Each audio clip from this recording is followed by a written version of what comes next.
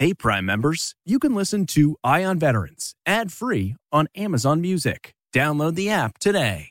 This spring, if you'd rather spend time enjoying your lawn instead of trying to keep it alive, there's good news. TruGreen is the easiest and most affordable way to get a beautiful lawn. All you have to do is water and mow, and they'll do the rest. Weed control, fertilization, aeration, and even some things you might not even think of. They'll do all of it, while you can do literally anything else. With TruGreen, you can have your lawn looking as good as a putting green. That's not hyperbole. TruGreen is the official lawn care treatment provider of the PGA Tour. TruGreen offers a satisfaction guarantee, and they have a verified best price promise, which guarantees you the lowest price with no compromise on quality. You do you. Let TruGreen do your lawn care. Visit TruGreen.com to get the best lawn at the best price with the best people guaranteed.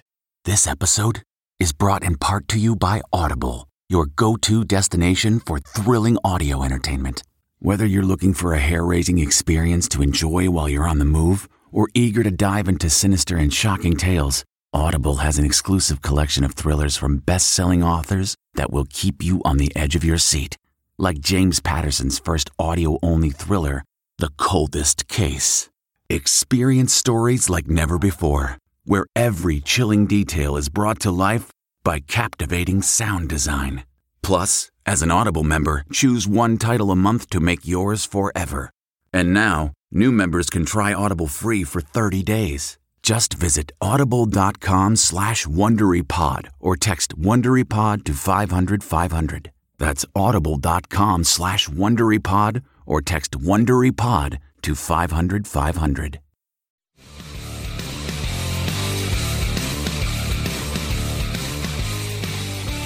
There are nearly 20 million military vets in the U.S., and each week we focus on their stories.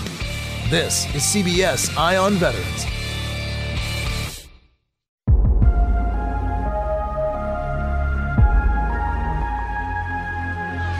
Welcome to CBS Eye on Veterans, reporting for ConnectingVets.com. I'm Navy vet Phil Briggs, and today we're talking about one of the greatest Vietnam stories ever told. It's the story of John Chick Donahue and his epic trip to Vietnam, all to bring his buddies a beer. Donahue's incredible true story has been made not only into a book called The Greatest Beer Run Ever, but it was picked up for a feature film, which is streaming on Apple TV+, and it stars Zac Efron, Russell Crowe, and Bill Murray. Now, like all war movies that care enough to get it right, behind the scenes are some seasoned military tech advisors who've been through real wars. Today, we'll go behind the scenes of The Greatest Beer Run Ever with military tech advisor and former Special Forces officer, Colonel Hans Bush. Colonel, how are you? Well, I'm doing good. And how are you?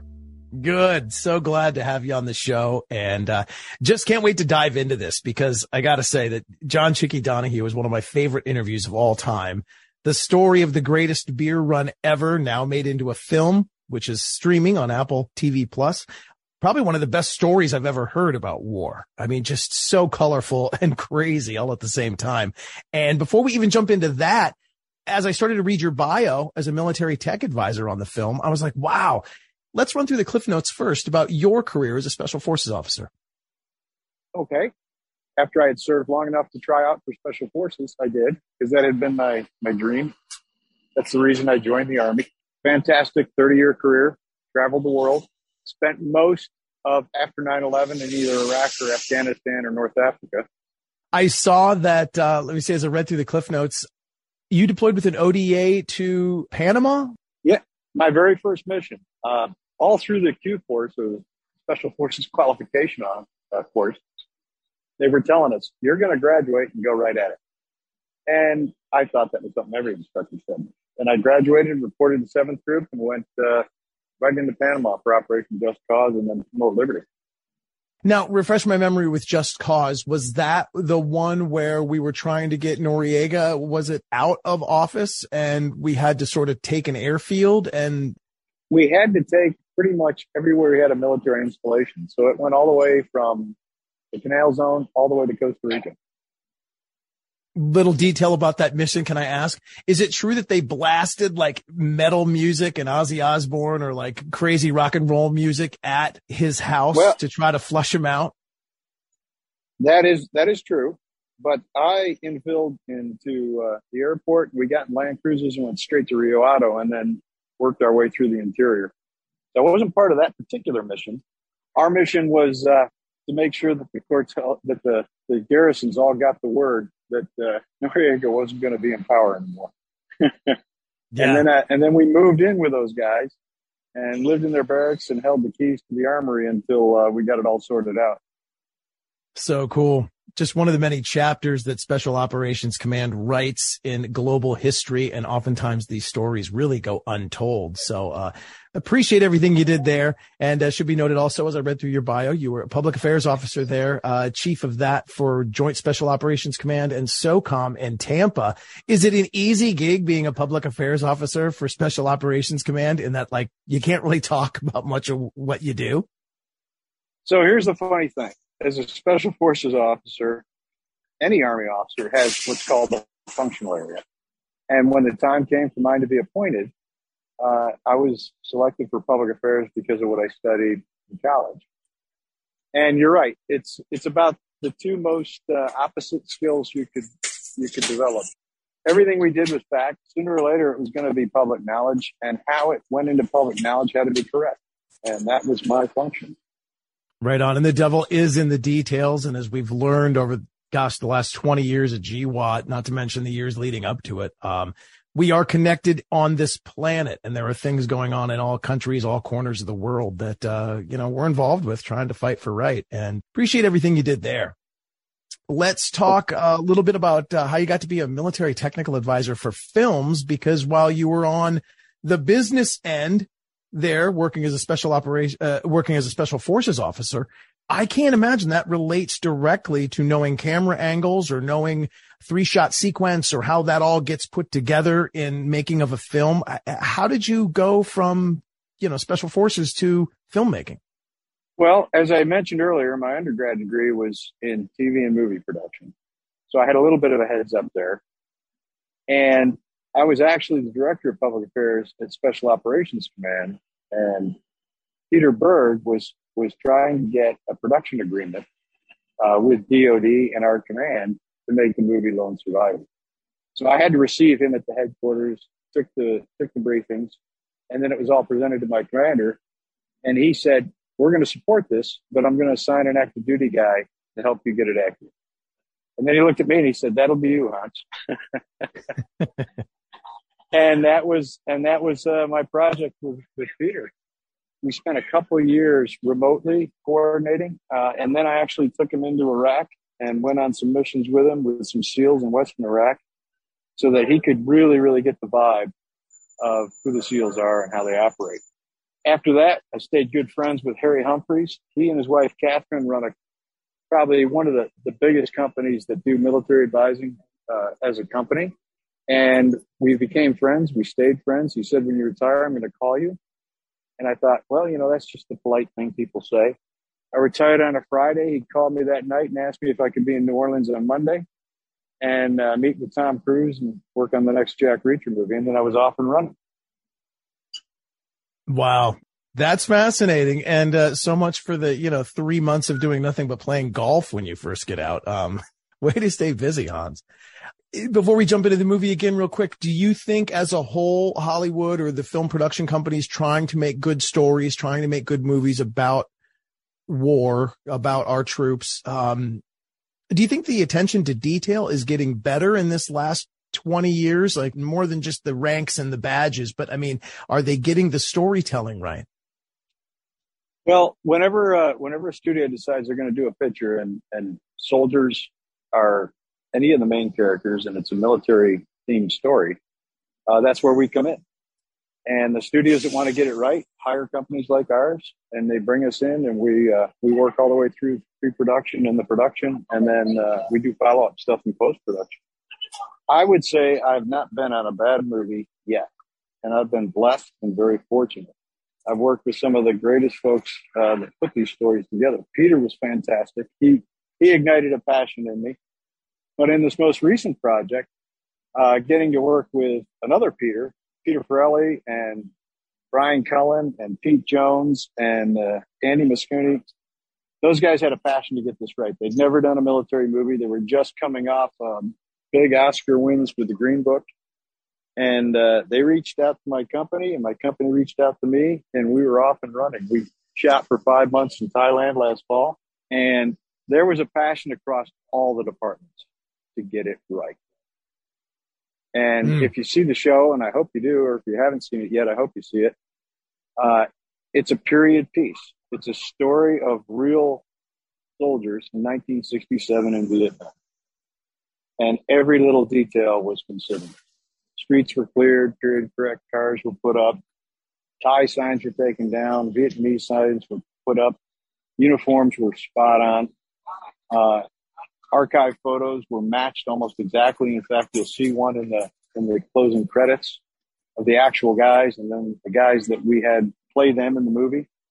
And it was just a pure joy.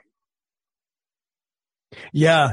In fact, from what I've seen, it really, really does translate well to my original interview with Mr. Donahue, who, of course, is the author of the story and, the lead character, the guy that was crazy enough to try to bring his friends beer in Vietnam. As we dive into the kind of nuances of this film, share with me real quick so we can kind of catch listeners up. How would you describe the plot of the film? Well, this is a close-knit group of buddies in Inwood, New York that grew up together. They become young men together. Chicky was a couple of years older than most of his buddies. He'd already served in the Marine Corps. That's why he wasn't drafted when everyone else was. But he was in the Merchant Marines. And they were at their local bar. And the owner, who was a World War II vet, played by Bill Murray, was watching the news with those guys. And the news was being very, very negative and kind of cruel about the soldiers and their behavior. And that got him fired up. And he said, you know what? We ought to make sure these guys know that's not how everybody feels. Somebody ought to go over there and tell them we're still behind. And that's how the story launched. And of course, Chicky used his credentials as a merchant marine to get to Saigon. And then from there, it was just an amazing story of counting his way all over the country and finding his buddies. Yeah. And just to kind of take a pause there, can you imagine that happening during the GWOT era where like there's got to be paperwork and digital IDs scanned? This guy literally was able to just talk his way from the merchant marine ship that he knew so much about because of his career, was able to talk his way through all these different camps and all these LZs and just literally do it just by hook and crook and a smile. And that could never happen today. I mean, do you think there's any chance I could have ever brought my buddies beers over to Baghdad? My instinct is to say no, but I will tell you after 3 tours in Afghanistan and 2 tours in Iraq, you see some pretty amazing stuff and some high energy folks that are looking to be in the middle of an adventure. Most of them independent journalists found ways to travel that weren't necessarily embedded. And they did pop up. But I think Chicky had a big advantage. No cell phones, no internet, not much commercial satellite stuff going on. So it was an army that was still using radios, talking on phones, and writing things down. And he navigated all that like a master.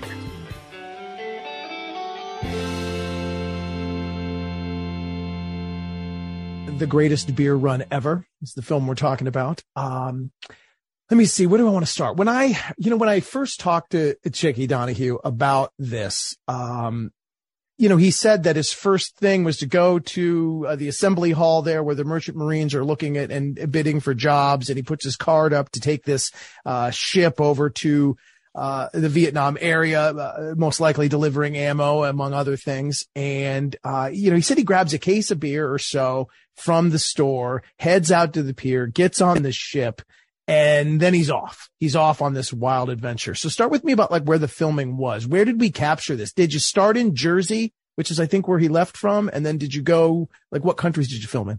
So like all movies, they don't get filmed in sequence. And the first priority that we shot was to get the whole production crew and all the performers and everybody on the ground in Thailand. And at the time, the pandemic posed a fairly big challenge to travel, and we were in our rooms for quarantine for a while. So it took 2 weeks from landing to leave my hotel room, and then we got moving. We filmed all over the country. Again, these are filmed out of sequence. The New Jersey stuff was filmed pretty much after Thailand was over, and I wasn't part of that. I was there for the 5 months in Thailand. Okay. Did you meet Chickie Donohue before the filming began? Did you sit down with him and kind of get his story? No, I did not. But I did get a lot of access to everything about Chickie and everybody that worked with him. And Andy was actually my virtual Chickie. Andy Moscato's the guy that did the Pabst Blue Ribbon documentary that stimulated the interest in the studios in the first place. And I spent a lot of time with him. I spent a lot of time with the writers.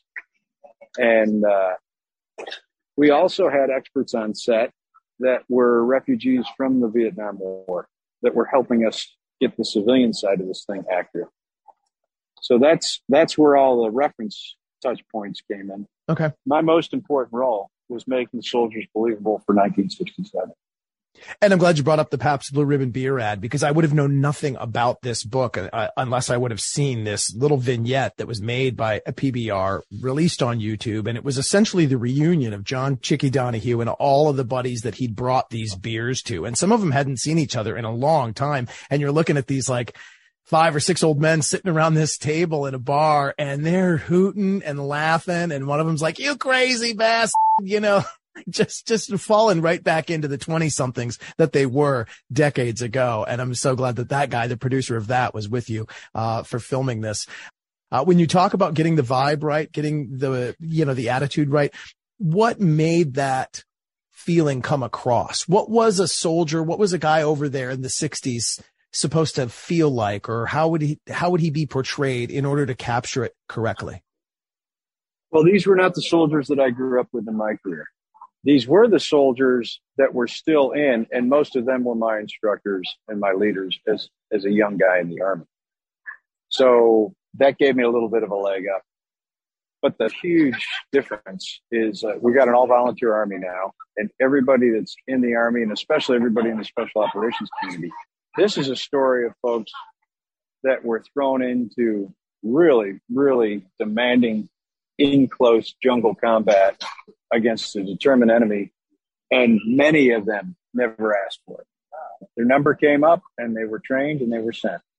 Is that why you sort of get a sense, sort of they're collectively kind of going, "This sucks. I don't want to be here. This is just, I can't believe we're doing this"? Well, I won't pretend to speak for those guys. I can speak for myself. Regardless of how you got there, there are going to be moments where you say to yourself, "What am I doing here? This is really terrible," whether in training or on missions. But yes, I think that's a theme common to every grunt all through the history of warfare. And even though I saw no combat, I can speak for E4s categorically myself, having been one, and say that, we all were a little bit salty about half the things we had to do as an E4. So, man. Let me see. Tell me about some of your favorite scenes, or a favorite scene that you filmed. Like, what would have been something that really stands out as like, that was a great day on set? Probably the day I was most impressed was one of the scenes we shot the earliest. We were well away from towns and villages. We were up in the jungle, and the art department and the set guys had recreated a helicopter landing zone and a small fire base with defensive positions. And we put a lot of work into it. Every sandbag's where it belongs. Every radio is period correct. Concertina wire, everything. But on that day, and if you see the movie, it's a scene where Chickie and his buddy are running back to where his buddy came from in his fighting position. And I was so impressed watching Zach run that over and over and over, because they sprinted through this ankle-deep mud, and were carrying all their stuff. And I was just waiting for somebody to go down and crash and tumble. And they shot it over and over again, and every time they gave it 100%.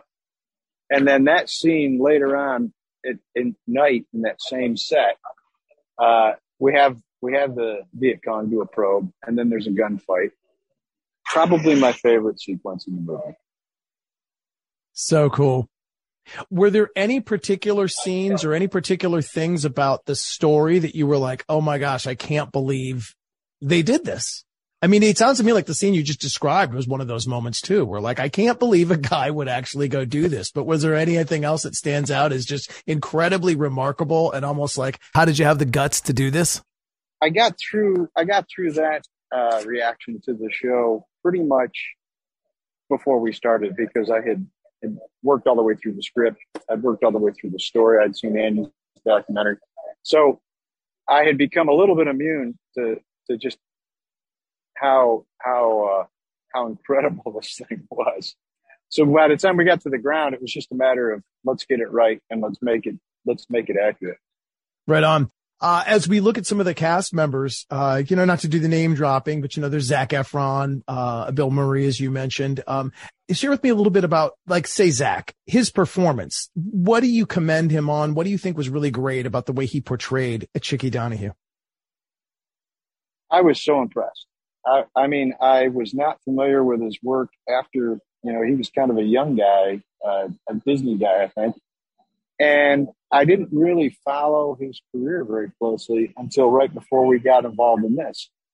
And I was so impressed at how much he cared, how much passion he put in, the physical demands, and then the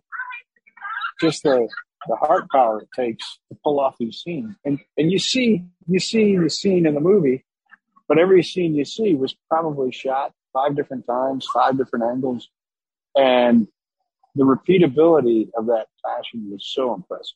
He's really become a phenomenal actor. Yeah, and I imagine it's not easy to pull that off too. You have to act, but at the same time, you're in character. You've got to be doing all these physical things, and that's what makes war movies, I think, so fun to watch. You almost forget that there's a layer on top of all the physical stuff going on that is, in fact, becoming someone else and acting it out, and that's a gift. So that's cool to hear that he captured the chick correctly. Russell Crowe, or does any other character stand out as far as like really just being great to watch? Well, speaking of my other favorite parts, I was blown away by Russell Crowe. Russell Crowe joined us after we had done a little bit of shooting, and so there was lots of chatter. Russell Crowe's coming. Russell Crowe's coming. Everybody got very excited, and he showed up. And when he showed up ready to go, and he owned every scene that he did. He was intensely interested in getting this guy Coates' story. He was a war correspondent who, as I was doing research on him, I came across a black and white photo where he had done a poise exit out of an airplane with a parachute, and he's holding an old school 35 millimeter reflex wet camera in front of his face, taking a picture of the guy, taking a picture of him as he falls out the door. And yeah, Russell Crowe was just right for that. Oh, that's awesome. Overall, how do you grade the film? What do you think this will say to the American public that watches, that is used to consuming these high action, high octane, GWAT films? What do you think this will say to, the movie audience?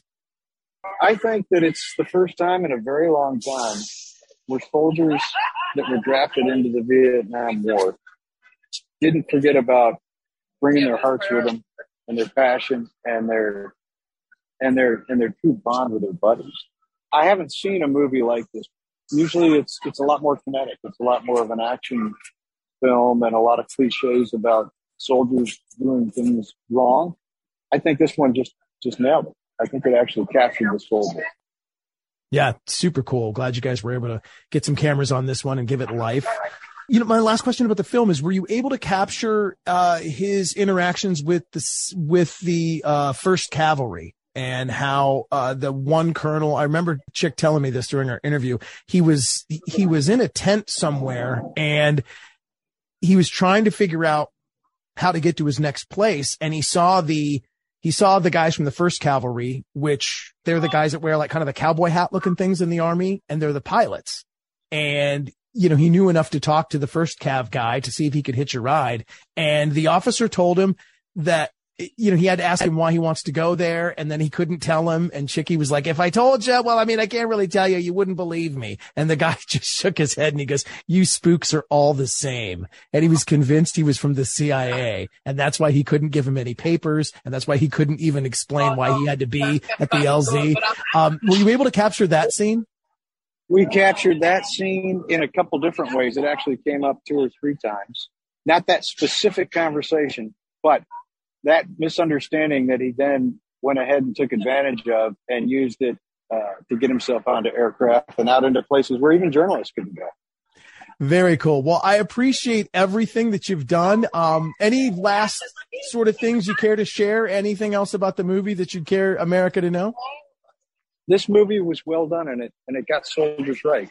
And sometimes you watch movies and as a veteran or a soldier, you get frustrated. You see things that are obviously wrong, and they bring us in to stop the bruised ribs from the wife's elbow when her husband, who's a soldier, won't shut up about everything wrong in the movie. And that's what we do. And I appreciate everything you've done, Colonel. Special Forces officer in the thick of it there, given, decades to America and freedom. Thank you for everything. And I'm glad you are one of the guys they chose to, be on set and to make sure they get it right. Because storytelling's important. And these are some of the greatest stories told. And certainly this is the greatest beer run ever. I can honestly say I don't think I'd have the guts to do any of this. So I'm so glad that you helped tell the story. Thank you so much, Philip. It was my pleasure.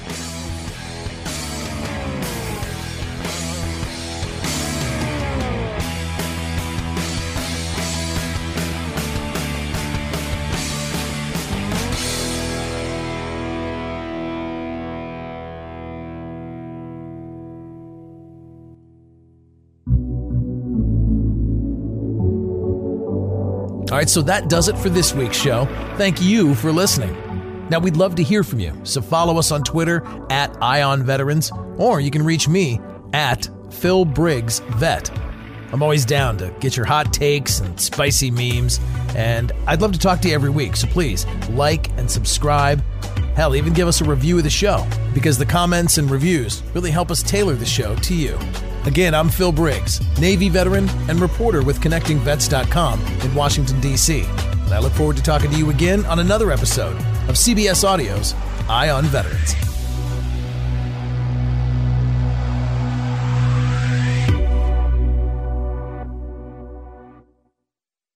Hey, Prime members, you can listen to Eye on Veterans ad-free on Amazon Music. Download the Amazon Music app today. Or you can listen ad-free with Wondery Plus in Apple Podcasts. Before you go, tell us about yourself by completing a short survey at Wondery.com/survey. Hi, this is Jill Schlesinger, CBS News business analyst, certified financial planner, and host of the Money Watch podcast. This is the show where your money is not scary. It is a show that's all about you. It's your questions that make it possible for me to provide unconventional and entertaining insights on your money, and maybe more importantly, on your life. Follow Money Watch wherever you get your podcasts. You can listen ad-free on the Amazon Music or Wondery app.